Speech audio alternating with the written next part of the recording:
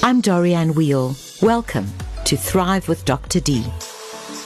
Many of you have asked about the effect of going through this pandemic on relationships. Some of you are specifically referring to the effect of lockdown and being locked down and locked in with your partner 24/7. But even after that, now that we're in lockdown too, there still seem to be a lots of added pressures, stress, and tension around relationships. So let me just refer to what's happening. First of all, the way and the space that you are relating to your partner is different, and you can't expect there to be absolutely no consequences. You're acting differently. You have to navigate your time and space differently, and that leads to certain consequences. So the first thing is that people are used to having a certain amount of their own time and space, which is just theirs. And you know that if your relationship is basically solid and good, you don't mind that at all. You promote that. You say, I'll see you after work. Have a good day. Did you enjoy your sport with your friend? How was this particular activity you did? In good relationships, you promote the autonomy or the independence of the other person. And that is good for the relationship, because then when you come back, you've been somewhere, you've maybe driven somewhere, or you've had a good time, you can come back and share your day. So thank you for asking about the effect of lockdown, because lockdown puts that under a huge amount of stress. Many people have very small spaces that they live in all of the time. It's not always easy to say this is my space and this is yours. And sometimes people feel uncomfortable about asking for time out. It doesn't mean that I don't want to be with you or I'm not engaged. It just means, please, for my own sanity and peace of mind, I just need that half an hour on my own. Please, will you step in or you step in? So what happens even when there isn't the lockdown and we're going through all of this?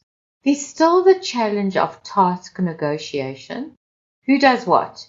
Whose job is what? Are you the teacher? Am I the teacher?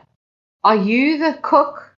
This week, how are we negotiating the different rules when our movements have been curtailed? And most especially for many of us who are still not working in the office and who are working at home and maybe even choose to work at home, which brings its own challenges. So the best advice that I can say is to talk about it.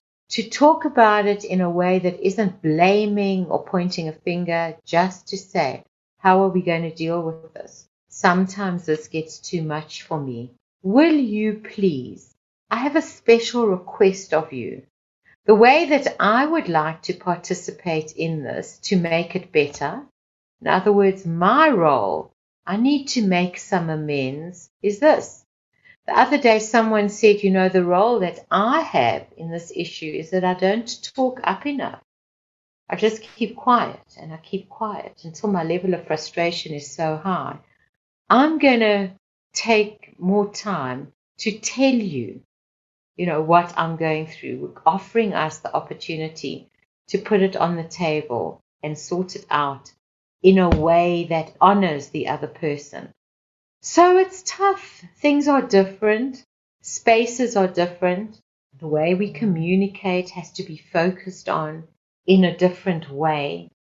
And I just think that one other thing that I can say about this is that to offer each other a lot of appreciation and recognition, but it's got to be honest. Now, if I had to say to you right now, think of 2 things about your partner that you admire or appreciate. You probably all could. If I had to say to you, when was the last time you told them? There's a different story. So recognition is like soul food at this time. Thank you so much for the help. Gee, that meal was really excellent. I noticed that you did whatever it was X for me. you're looking great today. Or I know that you're tired, but you helped me out anyway. And you know what? With that, it was a lovely little saying from Ken Blanchard that said, if you want people to reach their full potential, catch them doing something right. So if you notice something right, they're likely to do it again for you. So yes, thanks for the 5 questions I've got here on navigating your relationships. And I'm hoping that response may be helpful to you. Please don't forget to share the podcast with your family and friends. Thrive with Dr. D. I'm Dorianne Wheel. Thanks for listening to Thrive with Dr. D, a Jackpot podcast.